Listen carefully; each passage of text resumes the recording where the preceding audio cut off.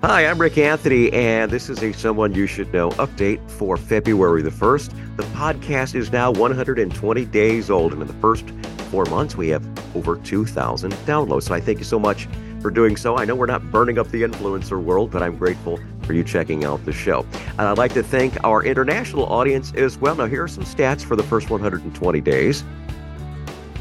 I'd like to thank loyal listeners Beth Hatfield, my brother Dan, and also my niece Julie for not missing a single episode. I sincerely do appreciate that. Also, a couple of cities in Germany, Frankfurt am Main in Hesse and Krefeld, North Rhine-Westphalia. These fine folks have had the most downloads in Europe, so vielen Dank, mein Freund.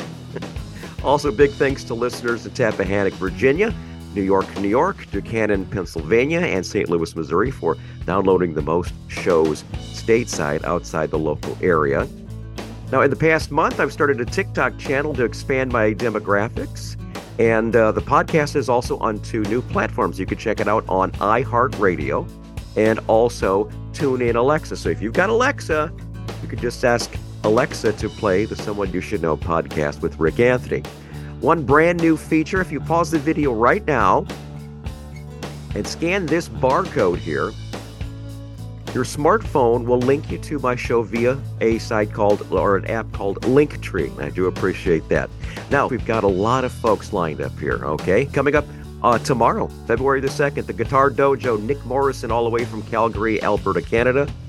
On Monday, it's the Singing Endodontist. Our friend Jim Blaney has new music from Nashville.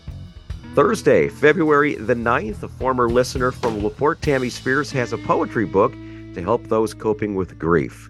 Monday, February the 13th, Jim Heligons, the lead singer of an incredible local AC/DC tribute band called Bonfire, joins me to talk about a big concert that they have coming up on February the 18th.